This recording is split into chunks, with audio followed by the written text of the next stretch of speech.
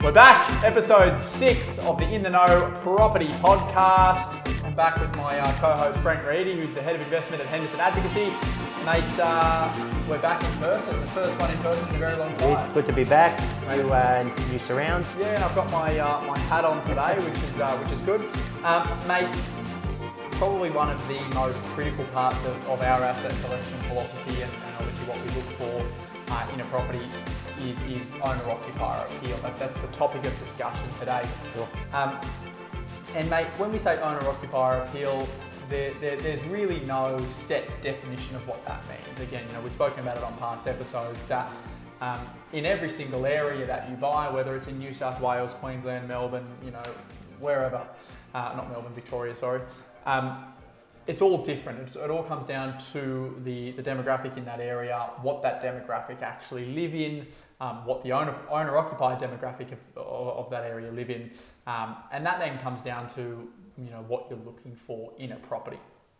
And Frank, the reason we target owner-occupiers is because owner-occupiers buy with emotion. They don't buy with their heads like investors. Obviously, we were just reading the Australian Financial Review just then, and bang on the front cover that the property market could drop up to 20% with interest rate hikes, right? Now, investors straight away see things like that and they usually retreat because investors are buying with their head, they're buying based on numbers, where owner-occupiers, they buy regardless of market conditions. Sure, there may be more owner-occupiers in the marketplace in good times like this than there are in bad times, but there's always a compelling reason for an owner-occupier to buy a property, whether that's for school catchment, whether that's moving for a job, whether that is upsizing, downsizing, whatever it is, they have a reason to buy, where investors can choose when to buy and when not to buy.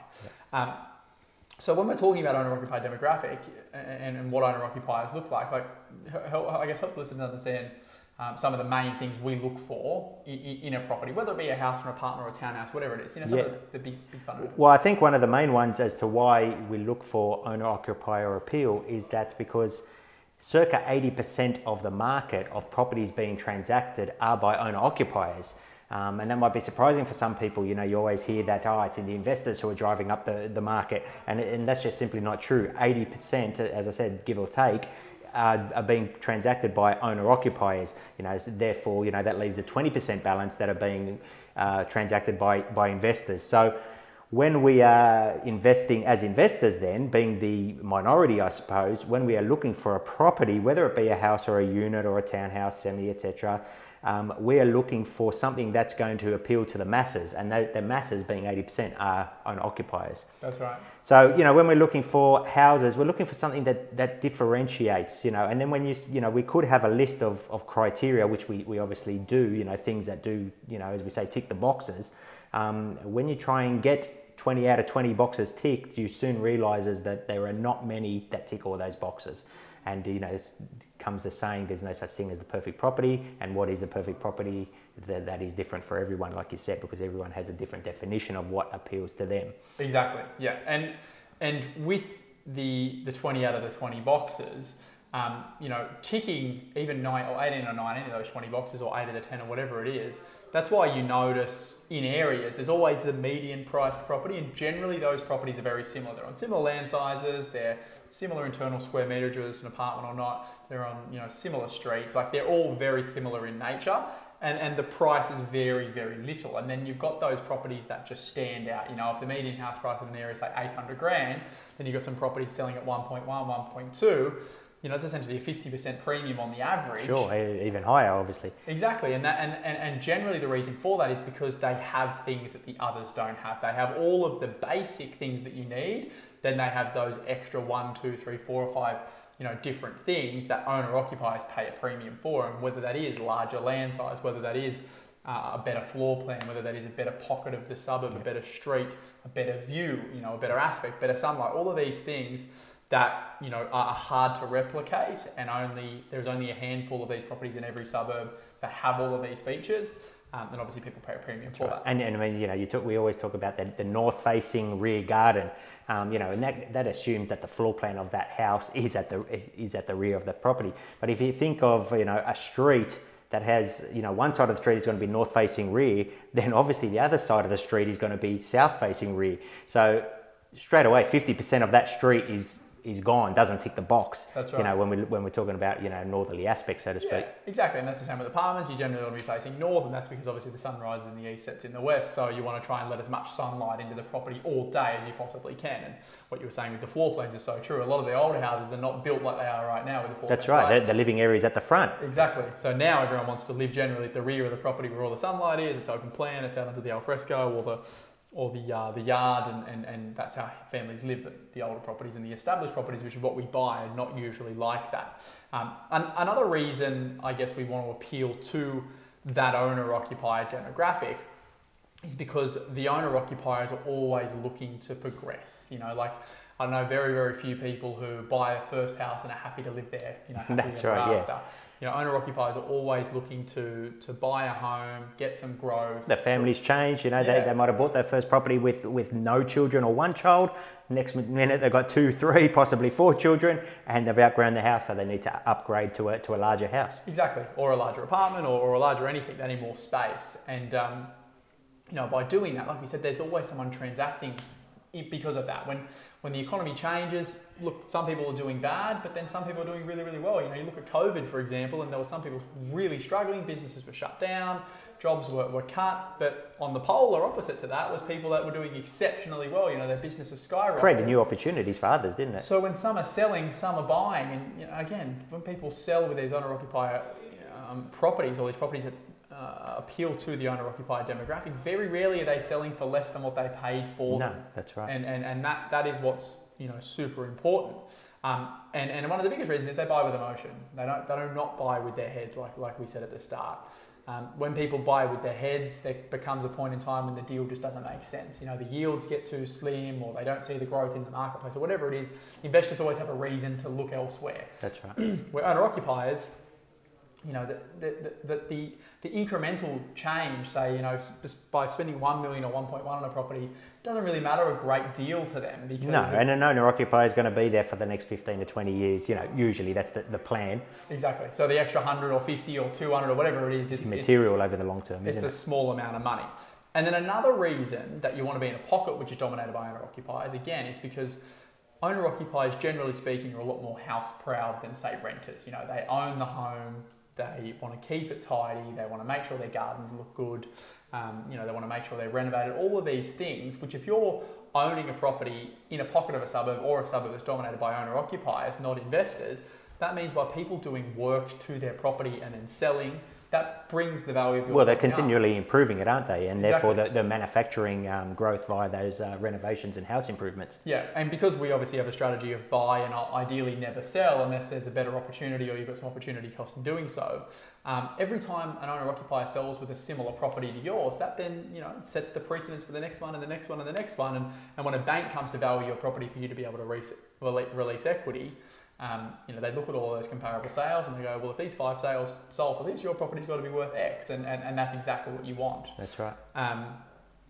And I guess probably one of the last reasons, there's a million more we can talk about, but one of the biggest last reasons is that owner-occupiers also stay for longer, right? Which usually means that the pockets of suburbs where they're dominated by owner-occupiers are generally Tightly held. Yeah, and they don't trade a great deal, right? That's right, yeah. So, you know, when things are not trading, that means if there's a lot of demand for those properties, every time they come up, they usually sell very, very well. That's right, yeah. That brings us, you know, to the, you know, what I love harping on, which is, you know, why do prices rise? Well, because demand is exceeding supply. You know, and hence we look at those locations where they're not creating, you know, they always say they're not building any more land, you know, and they're not building, there's, you know, very little new supply coming to the market in, you know, in those prime blue chip locations that we like to look at for investment purposes. Yeah, there is no more land, and unless they do something like they did in Dubai where they build land out on the ocean, then there's not going to be any more, and obviously that's how urban sprawl happens. And that sort of touches on the next point, that is, you know, we can't really list out 20 things that you must have as an owner-occupier in a property because every single area is different, right? The owner-occupier demographic in each area wants different things in a property. That's right. Well, a pool is a fine example. Some owner-occupiers won't buy a property unless it has a pool, and others, you know, if it has a pool, they won't buy it because they just don't want that. It doesn't suit their lifestyle. You know, so people, and that's why some say pools don't add value to your property. If you want to put one in, you do that because you're going to benefit from a lifestyle reason, and it might not necessarily add value to your property because the next person might not want it. Exactly right. And obviously, what an owner-occupier wants in their house in Brisbane is probably not the same as Sydney, probably not the same as Melbourne, right? We're all very different climates, it's different lifestyles. So you can't just list and say, well, if your property's got all of these things, that's right, then you just pick that up and change it anywhere and it's all going to be the same. I think there is some fundamentals that are the same. Things like level land, obviously, no one wants a steeping block, or very few people want steep blocks. Right, level land, the larger the parcel of land in a suburb, generally speaking. Yeah, well, larger, but not too large. Some people might not want a 2,000 square metre block. Now, we know here in the suburbs that's very rare, if probably impossible. But some people want a low maintenance block, so they don't want 800 square metres. They're quite happy with 400 to 500 square metres. It's different horses for different courses, if you like. Exactly, yeah, and it's usable land, right? You go to places like Tararama and Pymble, and there's a lot of those 2,500, 3,000 square metre blocks. There's 500 square metres of it that are usable and 2,500. That's right, but you can pick sort of say, okay, well, that 500 to 600 square metre range is one that's going to probably suit the masses. Yeah. It's not too big, it's not too small. Exactly, yeah. So it's really about understanding what they want in that particular area, and the easiest way to understand that is looking at everything that's selling. You look at what's sold on a 12-month basis or a 6-month basis. You look at all the properties that have sold in very, very similar price brackets. It's always around the median. You might have a range of say 800 to $1 million, which is where the majority of houses or apartments sell in a particular area, and then you just list what the common features are, the common floor plans, the common bedrooms, bathrooms, parking, the streets that they're on, the land sizes, like we said, level land or not level land, what the houses are built out of. You talk somewhere like Newcastle, for example, a lot of the suburbs in Newcastle are weatherboard constructed homes. Yeah. You put a weatherboard construction home in Sydney, for example, and it's probably not liked as much because people want brick construction because that's what the majority like. They call the weatherboard homes cottages here, and they usually roll them over and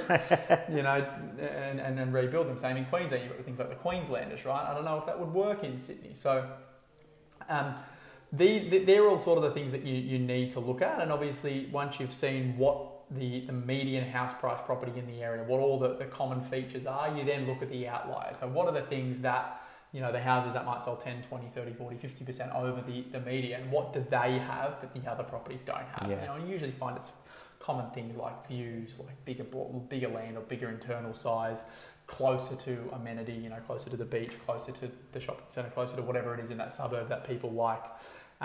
And then when you're setting your criteria to go out there and buy your property or your investment property, you want to try and tick as many as the fundamental boxes as possible, so as many as the boxes that most people in the suburb want, and then as many as those other boxes, that make the property scarce, like we've spoken about, as many as those as you possibly can as well, within your budget constraints, right? Of course, yeah. People talk about buying around the median house price because that's what the majority of the demographic can afford. So you still don't want to be, if the median's $1 million, you don't want to be buying something worth 1.8 or 1.9 because again, you have a smaller portion of people that can afford that, and you see the polar opposite in Sydney when you've got different price point. Obviously, if you say the median house price in Vaucluse might be 8 or 9 million, and then you've got your trophy homes that are 30 or 40 or 50 or 60. And at the moment, they're trading really, really well because the economy's great and everyone's splashing money around. But when things get a little bit more volatile, they're the kind of properties you see that really, really drag out the days on market because it is so volatile. People are unsure, and there's a very, very small percentage of buyers in that area that can afford those properties. That's right, yeah. The median properties still trade constantly because there's a lot of people that can afford them. Yeah, mate. And I really think it's not that complicated. It's pretty straightforward. I think people overlook it a lot of the times. They get sucked into buying stock that's marketed to investors because they think, guaranteed rent return, or just based on price and buying something well under the median. I mean, you talk about buying something that's too far above the median. Buying something well below the median, there's a reason why they're trading well below the median, and it's the polar opposite. They don't have a lot of the owner-occupier appeal factors. People think they're cheap. They go, how cheap's this? That's right.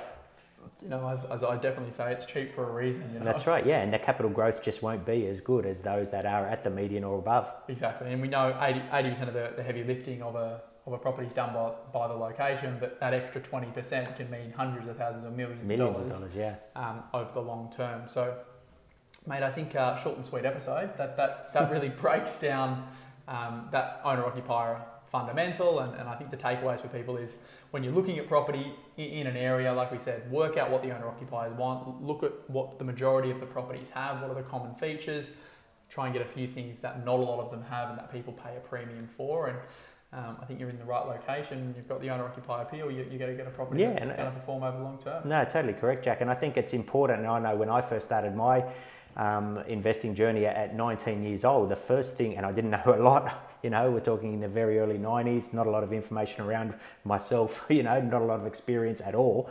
The first thing I did when I walked into this little 2-bedroom apartment was just looked around and said, could I live here if I was going to live in here? I never was going to, because I was always going to lease it out, but the first thing I just asked myself is I looked at it through owner-occupier eyes. Could I live in this? The answer, I looked at all those aspects, thought, yeah, I could live in this, which meant that if I could live in it, so could others would come in and say, yeah, I could live in this too, and it will always be leased, which it always was for the next 10 or so years that I held it. So it's always good, even though you're an investor, to walk into a place and go, well, could I live in this? And, if this was going to be the place that I was going to live in, what are the things I'm looking for? And if it ticks a lot of those boxes, then it's usually a good one. Exactly, yeah, 110%. I think, we'll finish on that, if you're of a good demographic, you walk into a home and you like it, then you're going to be Sure.